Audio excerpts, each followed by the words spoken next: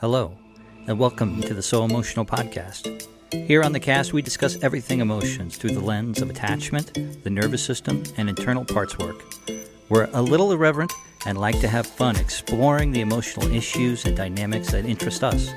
So come along and hang out. Let's explore the fascinating lands of emotions. Welcome to the So Emotional podcast. My name's Nick Carl here, and I'm with Angela Wetzel. Find her at Epic Initiator over on Instagram.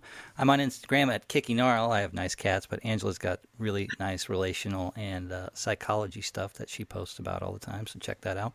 Anyway, here on So Emotional, we talk about emotional things, and we dig into them and try to find, through conversation, the details, so to speak. So anyway, welcome. I think this is number 4. I think it's 3. Number 4. Oh, I can almost count. Number 3. So anyway, Angela, it's nice to have you here. Thanks for coming. Thanks. Cool. You as well. All right. Righteous. I wrote down some notes today. We were talking about marijuana. And, but first I wanted to kind of lay out substance use. In substance use, I was thinking about codependency. I was thinking about avoidance and codependence, and about why people lean into substances. And so I don't know what are the common things in relationship, or why do people lean into those things? I would say, in simplest terms, people lean into substances because other people aren't safe, and Okay. substances can make you feel really good and help you navigate some difficult emotional territory. Right. And just based on attachment styles, just for everyone listening, like, I'll just boil it down into super simple terms, but pretty much either people are afraid of abandonment, being left alone and dying, or they're afraid of being swallowed up and enmeshed and losing their own identity. And so it's either the fear of someone getting too close or someone going too far. Right. That's kind of the simplest way to look at it. One's anxious, one's avoidant, and you can have blended states. And I think most people have all 3 types: secure, anxious, and avoidant. So I think most people are disorganized. That's my theory. Right. And so any time you have trauma or attachment trauma, you have an insecure attachment style. That means attaching to people, like, connection isn't necessarily safe. And when you have those same circumstances, insecure attachment, you have codependence. Where you have trauma, you have codependence. And codependence, if you boil that all the way down, are just co-protective strategies. It's ways that we give up our own power under the guise of kindness and protection and safety, and the other person does the same. So there's lots of assumptions being made.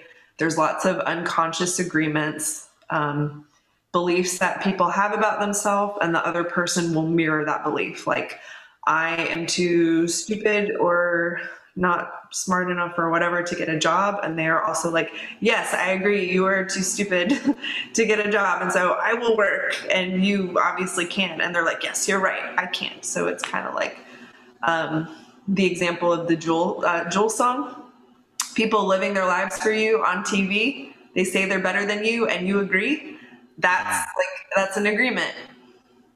We're better than you, and we're on TV. And they're like, yes, you are. That's kind of like codependence in a way. Right. And I think that one of the motivations that's pushing people, why this stuff is so important, or drives people into these things, is the need for attachment. Because you need attachment like you need to breathe, right? Yeah. So here's this basic human need that lives inside of us that is calling out to be met, right? And then these are our ways or strategy, or kind of typical strategies to get that basic fundamental need met, right? Yeah. Okay. So do you think, in your sort of research of what you've seen between being reaching into people and being codependent or being avoidant, are more prone to, now I know like you said that a lot of people are disorganized, which is like mixtures of both, but is there like one flavor of person who leans on substances more, or Yeah, totally. And I yeah, forgot to say that, so I'm glad you bring it up.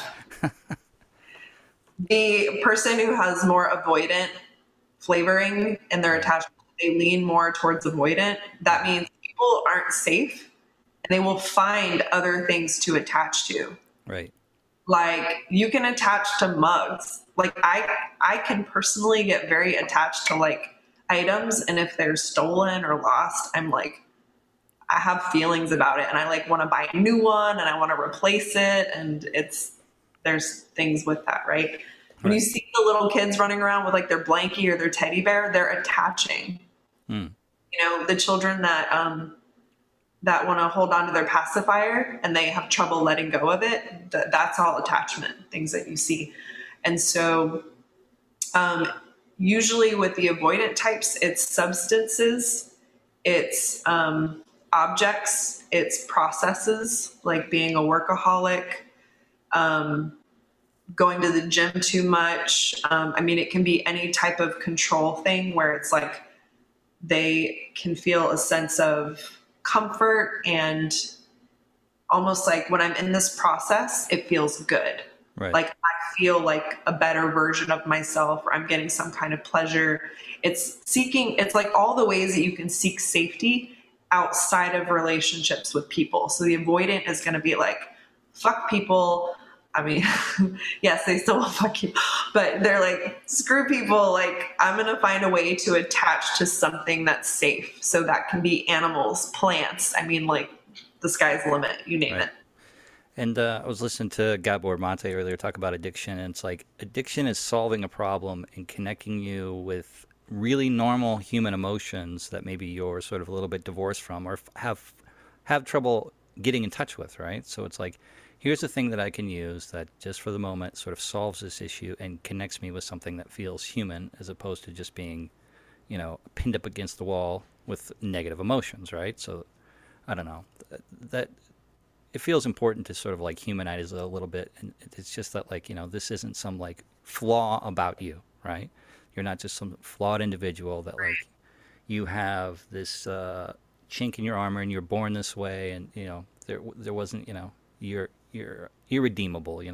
This is are people trying to connect with their humanness, trying to connect with emotions, and finding it through these avenues, right? Yeah, I think people just want to feel good. And when you find something that helps you feel good, for me, like I love chocolate and brownies, Right. or like croissants lately. I had a croissant today. I had like I bought a pack of chocolate croissants from Whole Foods. It was funny because after I had this breakup, and then I like joked that I had this like love like whirlwind love affair with like a chocolate croissant or chocolate croissants, and I really was like going to Starbucks and like having like a green tea and croissants during that period, and it was like something that felt so good and like luxurious and like you know just something. So I think all that stuff is like attachment, and like if you like wine and how that makes you feel, like you might have a bottle of wine a night. Some people that, and then you can have like multiple things that you do. You can, I've known people that have like done nail biting and smoking and Right. weed and alcohol and Right. possibly sex, like you can do a whole shitload of things. Mhm. So that Um, that leads sort of into the next bullet point, which is THC in emotion. So I, for a long, long time, modulated with marijuana. First started using marijuana. I was like, I had gone to psychiatrists and psychologists and was put on like a myriad of different psychoactive pharmaceuticals. how old And were you? I'm just curious. I probably started that one.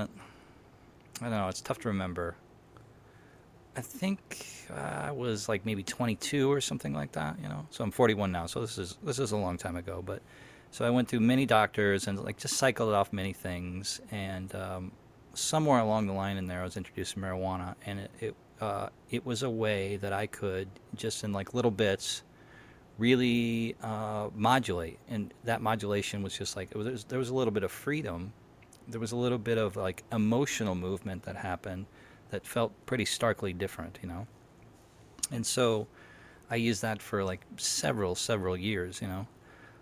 The really interesting thing, how it turned into was like actually when I had to stop because I had to get a job at some point, you know, and I had to take a drug test, and I quit marijuana. And the thing that I realized very quickly was that I became a real asshole when I wasn't modulating. I just had a rigidity and a solidity and a real poison, mean tongue. And you know, it was like when I went after a few people, you know, that. You think that the rigidity and all that was like pre-existing the weed, Oh, absolutely, or absolutely. do you think that like having the weed and then not having it also like kind of like Yeah, highlighted it and exacerbated it? yeah, it did. You know, like I guess I won't know, and I can't know exactly about what it would have been like if I never had touched it or never came in contact and developed a relationship. I know that like I was not a enjoyable person or like a happy person, right? And so, and I know that I did like a lot of projection.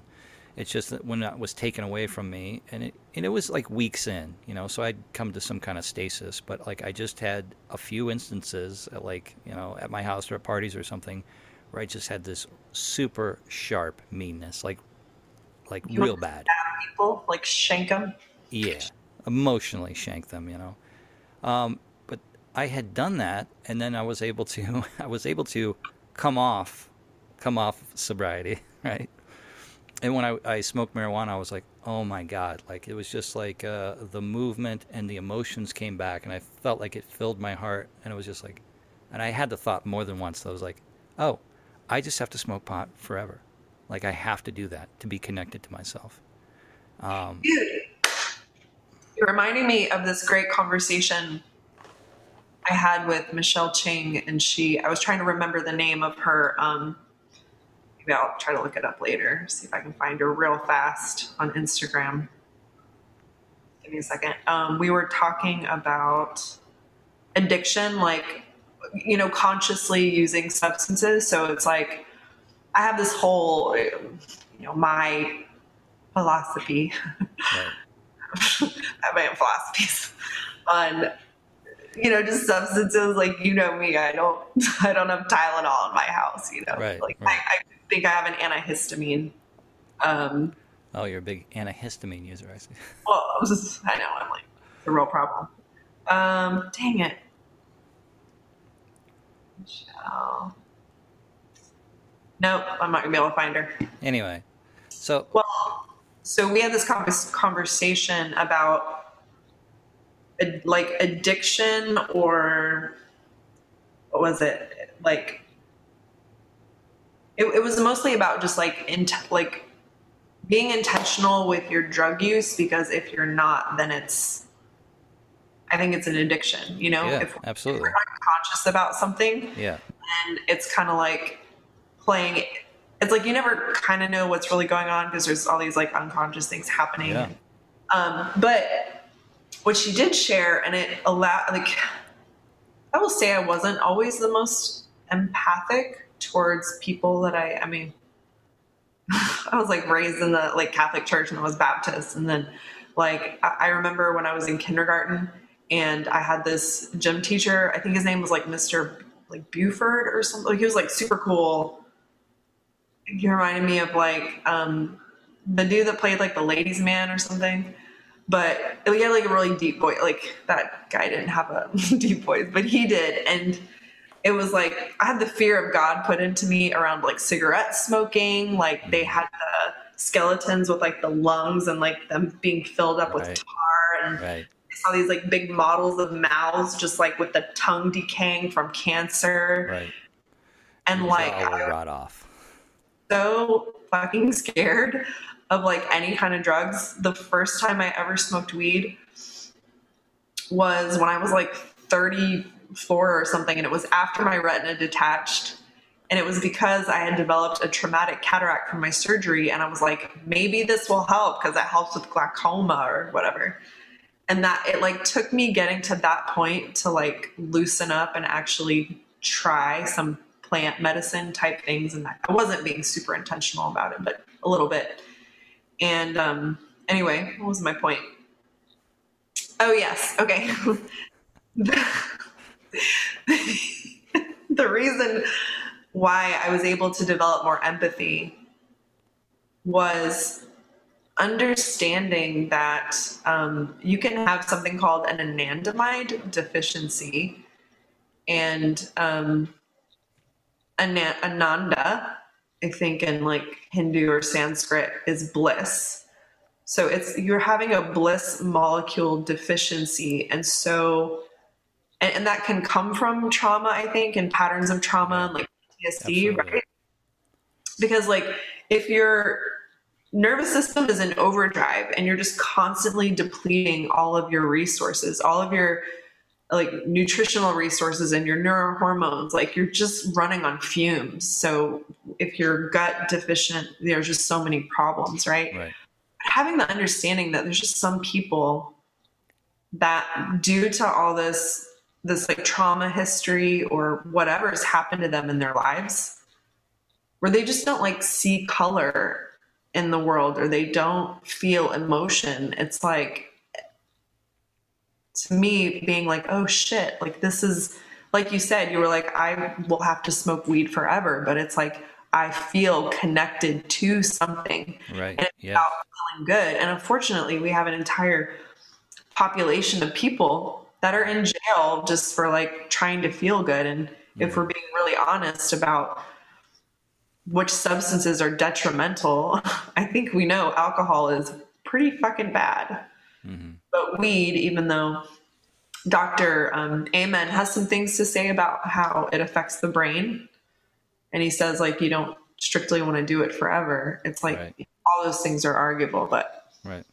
anyway, I just had a lot more compassion and understanding around it. So Yeah, to just like say it again, like we talked about into the strategies, the protective strategies, anxious or the codependent stuff, the original sort of wound is not being able to like fully connect and be secure and know that your primary person, your connection is there, right? And so think about that. It's like you're wounded in a primary thing that you need to be a human and connect with humanness, right?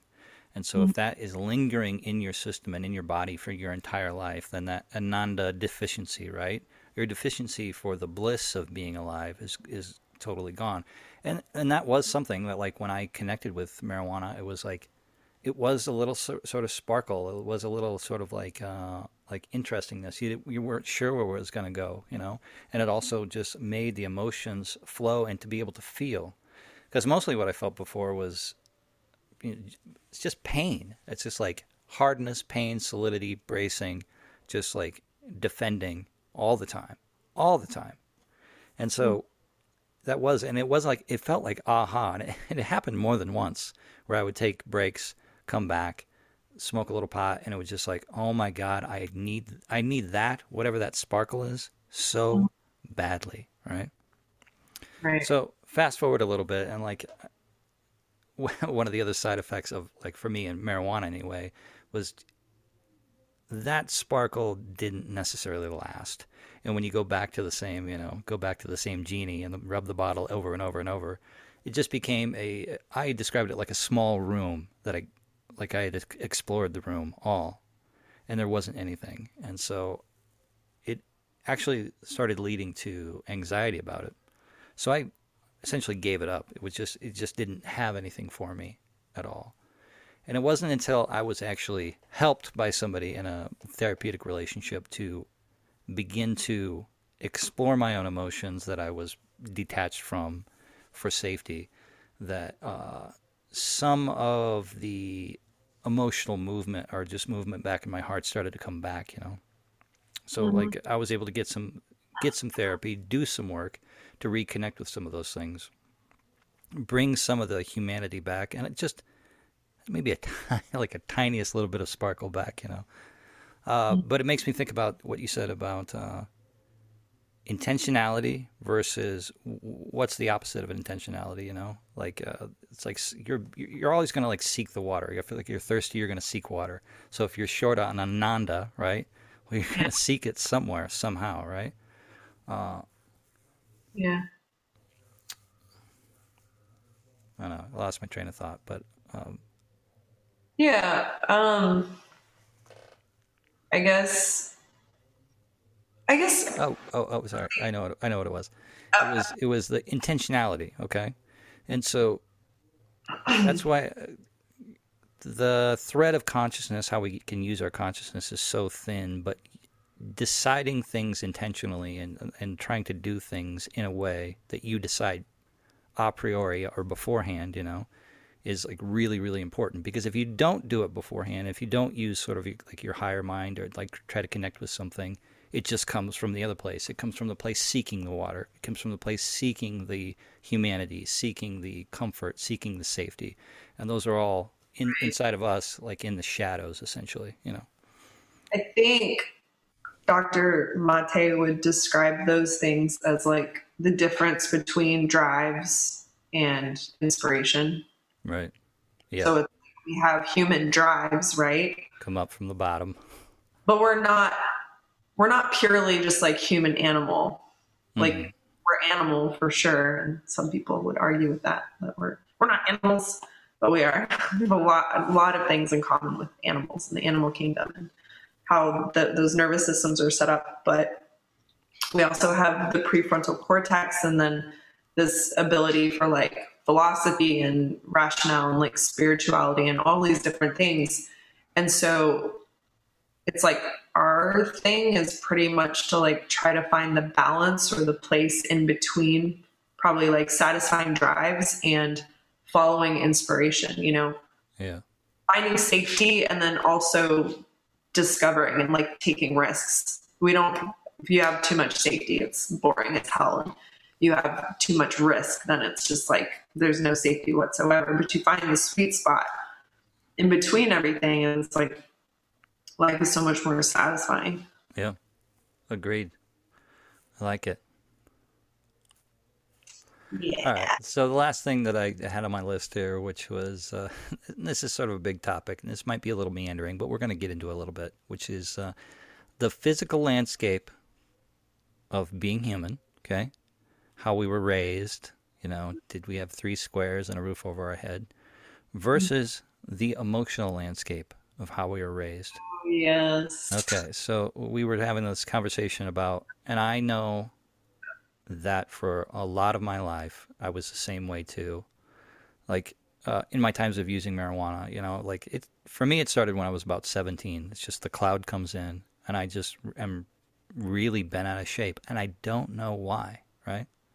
And of course, like it ran through my mind a couple times. Well, it's like, did anything bad happen to me? Well, it's like, I don't think so. Like I wasn't like shot or ran over. Like I had 3 squares. I have 2 parents. Like Yeah. middle class all the way, right? Like, Yeah. like why? What is this? And like the doctors say, well, it's like oh, you have a chemical imbalance. It's just a physical thing, and you're just blessed to feel terrible your whole life. Just born with a missing chemical. That's right. Just a missing chemical, and that's all that it is. And that's All you need is this chemical. just the roll of the dice. And so when people would ask me about, like, how do you think about, how was your upbringing? I was fine. It was good. It's perfect, right? But it wasn't until I started to explore and educate myself about, like, what even is an emotional landscape, right? What even is an emotional garden? What are my emotions? How do I actually need to be met? How do humans need to be met so that they step into connection? Like what are the emotional components of connection? How do people see inside of me that actually allows me to feel safe in my body, in my being, and in my emotions? And once I began to do that, it was like, oh, okay, well, my emotions are, pretty backed up, And Constipation. so I don't know. Do you run into people who when you ask them, like, how do you broach the topic? Like, how would you begin? How would you begin to, like, introduce somebody to their own emotional landscape? Because, like, the topic is, you're essentially going to say, like, there's a possibility that you weren't met there. There's a possibility that there's a lack there. And there's a possibility that it's affecting your life. Yeah, this is like a huge thing because it's like, I think one of the doorways to awakening. So what was the quote, the thing that I said? And I was like, that's great. Oh, I wrote it down. Wait, hold on. Do you have the whole thing? Oh, yeah. I got it. I thought I found it. The perspective of the unattuned parent becomes the perspective of the adult to their own inner child. Right. And I thought maybe we fuss with that a little bit, but essentially it's saying when we grow up, if we don't question like the emotional landscape and like were my needs met and like emotionally how was I, then we tend to without question adopt the perspective that our parents had. So I've heard a lot of people say like, oh, I was a really piece of shit kid. Like I was a troublemaker and I did this and that. And I'm like, well, that's very interesting, for someone to kind of like take this perspective. And it's like through that lens, they view themselves and they view other children also as being, as misbehaving. Right. Right. So then it's like their entire life is through this perspective of shame, where it was like, I was a bad kid. And it's like, were you like maybe acting out because you didn't have your needs met? But it is tricky. And the reason why I'm like kind of smiling over here, I'm all like, oh, geez, is because it's just like this huge topic of we have these ingrained drives, instincts to stay very attached to our parents. Like if you don't, at least until the age of 7, which they say this is where like the 7-year itch came from, about like human mating cycles, and the relationship rupture is around year 7 because that's like the year of the viability of the child, aka can just survive in the world without both parents. You think about the human animal, the brain isn't even fully formed until like 25, which is like so crazy, right? We need there's like such an investment in a human being for like a quarter of your life. Like you're still incubating, like you're still like cooking. Things are still, like it's really interesting. We're not like other mammals where we have like full gestational, we come out, we're fully formed. We're like, hey, yo. But it's just like, having to challenge that perspective that was never questioned, like, oh, mom and dad were great and like everything was great and it was fine. It's so natural for us to, and I mean, I did the same thing. Like I used to think I'm going to be like my mom. I'm going to have 5 kids, 6 now. I'm going to be an aerobics instructor or something cool like that. Like she was like, I'm going to be just like her. And then I grew up and I was like, what? Like, I don't want to be anything like her. But that was a process because it is a process to unidentify with your parents' perspective of you and like have your own perspective. And when you have your own perspective, honestly, it's threatening, especially for a child to have a very strong opinion or have their own perspective is a threat to the family unit or the integrity of the family unit. Right. Because then you have a child, and oftentimes there are children that are very intuitive and that see things and they're speaking to things, and the parents are unconscious, right? And they don't want to hear about it or talk about it. And then they accidentally or unconsciously will gaslight that child into saying you're not seeing what you think you see, or whatever you think is wrong because you're a child and you're dumb. Right. Children are very aware, emotionally aware, and they will speak about the elephant in the room, where adults will just be like, I stopped seeing the elephant in the room years ago. And I've also been told it doesn't exist, so I don't speak about it. Right. Right. So breaking that bond, like perspective bond, is like crazy huge for a lot of people because it's so natural to put our parents up on pedestals and just be like, they're demigods. What they say goes. Like, they're amazing. Sometimes they're amazing, sure. But other times there's a lot of generational trauma and emotional abuse that gets passed on. And then we have feelings about that. Right. And to summarize some of Alice Miller's greatest work is like, hate your parents. Like, hating your parents is a great thing to do. It's a great thing to practice. I'm not saying stay there, but definitely make it okay to have angry feelings and hurt feelings about how you were raised. Because that begins to the differentiation process, and I don't know if it's necessarily that they're on a pedestal. I mean, sure that they are, but it's because that you need them so much, right? You need them and you crave them and their love and their affection and their attention. You need it like you need to breathe. And so for you to have anything that's contrary to their perspective, right, is life-threatening. It's threatening to your being, right?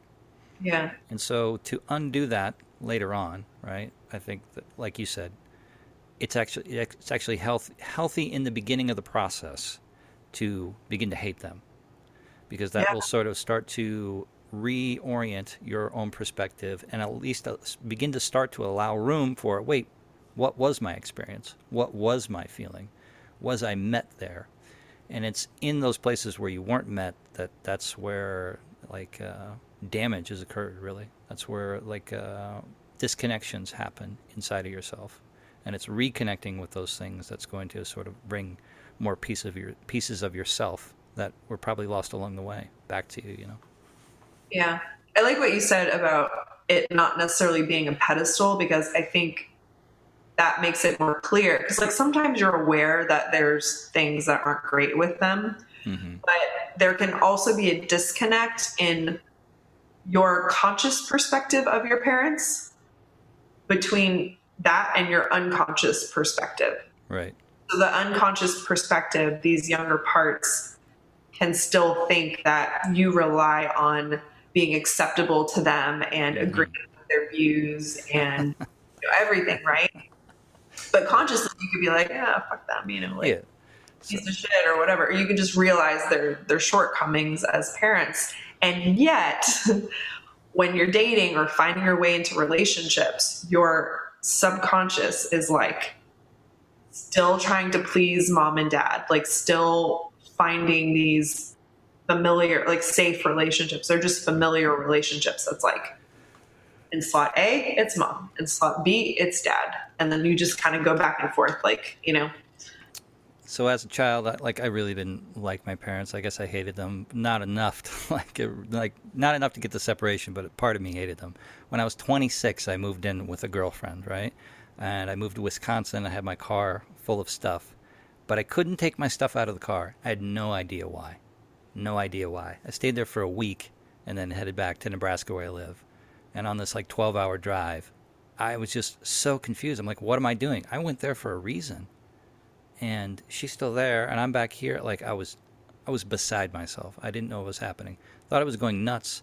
And then halfway home, I decided to pull off the interstate. And and it happened spontaneously. And I didn't even it happened completely spontaneously. But I pulled over, and I called my mother, and I said, Mom, I moved in with my girlfriend. Do you still love me? Because that was on the line. That was on the line in my brain, that she wasn't going to love me anymore. Even though I thought I hated her, I didn't care about what she thought anymore. I'm an adult, and I'm just going to do my own thing. And I thought that I was in that realm, but I was not. I was in somewhere else, and the things below were coming up and steering the ship. It was really fucking confusing. Isn't that totally wild when you're just the conscious part of you has one perspective, and then you're something else entirely is going on behind the scenes, and they are not in agreement. Yeah, it was absolutely wild, and it kind of fucked me up a little bit. It fucked me up a lot, but it was to me later on, seeing it, it's okay, it's I am desperately wanting the approval of my mother, desperately. It matters to me like life and death. I will not unpack that car. I will not go somewhere where it's going to like disappoint her, or that she's not going to look upon me Right. with disappointment like that. Even that to this day, like, just the thought of that like just kills my insides, because I Yeah. desperately need it. I need it. Right. Because there's a part of you, a younger part of you, that's like, I will die without her love and approval. That's I right. will certainly die. And it's just interesting because that loyalty, that unconscious parental loyalty, can go so deeply.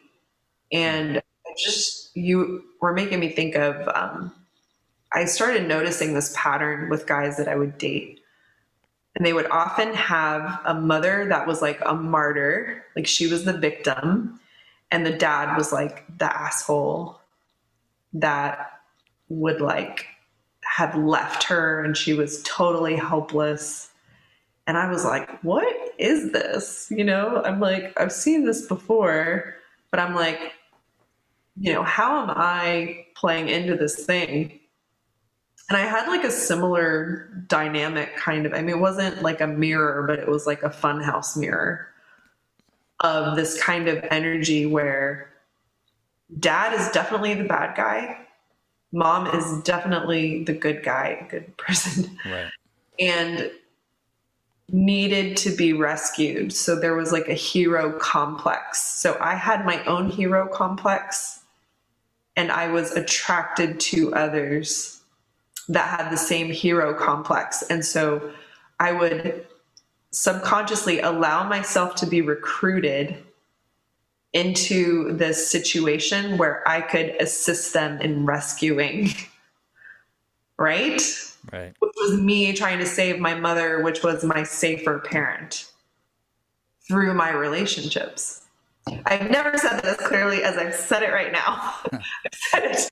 But yeah, it was that. And I was, the second time around when I saw it, it felt to me like this giant fish hook in my solar plexus. And I just felt like I was being pulled towards it. And it literally felt like addiction. And I was like, shit, this is so real. Right. At least I had enough intellectual, like I had enough understanding of being able to witness this thing that was happening and know that the pattern was there in order to be like, oh no, I have to like cut this. I cannot do this relationship again. I've already done it. And that was a really painful lesson. But the second time around, I was really happy I like caught it by some miracle. And that's why like support is so important. Like the growing the awareness around these things. And then also like without therapy around that time when all this stuff was coming out, like I've had so many different therapists and the experience was different with all of them and different types of therapy. But like, I can't imagine just like trying to navigate all of this stuff without support.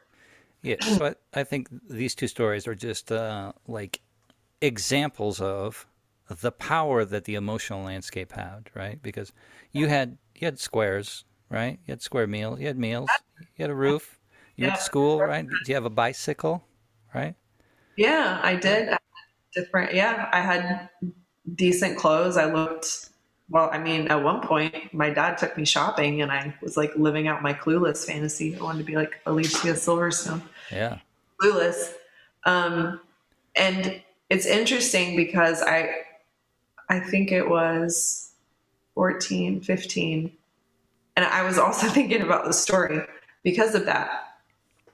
At one point, I was standing in my mirror and I had my hairbrush and I kept smashing myself in the face with it, like right here on my bone. I was trying to give myself a black eye. And I had no idea why. Wow. No idea why until later. And I stopped because I was like, ow, and it's a lot of work and whatever. It's probably hard to give yourself a black eye. It's pretty hard. Like you have to really want it. You probably have to run into something like like a doorknob or I don't know. But still, I was trying and I didn't fully understand it. I don't even know if I was able to question it at that time. And later on, I was looking back at it and I was like, what? on earth? And then I have so much more understanding now. And it was because 3 square meals a day, normal household. Yeah. Like, I'm thinking all households are like this. Everyone has this kind of drama. I wouldn't view it as drama. I was like, these are what families are like. Right. Everyone's got some version of this, and it's more or less true, but it's all varying degrees of functional and not functional. But my emotional landscape, like, I was in turmoil and I had no idea how to express it, that I was being emotionally abused, albeit not intentionally, Right. but I was being abused emotionally and neglected and all kinds of things. And I needed something external to showcase my pain because I wanted someone to ask me if I was okay. Right. Right. But I didn't even piece that together until like years and years and years later. And I wrote a blog. I don't even think I published that blog yet, but it's one of my many unpublished works. I have so many. So it's one landscape, so distressed and so distraught, reaching through the ether into the other dimension of, I need people to see what's happening inside of me desperately, that I will smash my own face so that you see. Right. Right. And not even knowing what that was or understanding it. And also at that time, just being like, huh, and going about my business, like, that's how disconnected I was. Right. I had no idea I was that disconnected. And I was so emotionally numb, but I don't think anyone would have been like, you're emotionally numb, unless they were really adept. Right. Maybe just because, like, was anybody in your house adept? Yeah. But I mean, well, and then I was thinking like the outside world, but surely people that are more adept would have noticed. Right. So that's probably, I don't know. I'm like trying to think back to that perspective, but the reason why it was not clear to me was because I had been acting since I was a child, like a small child.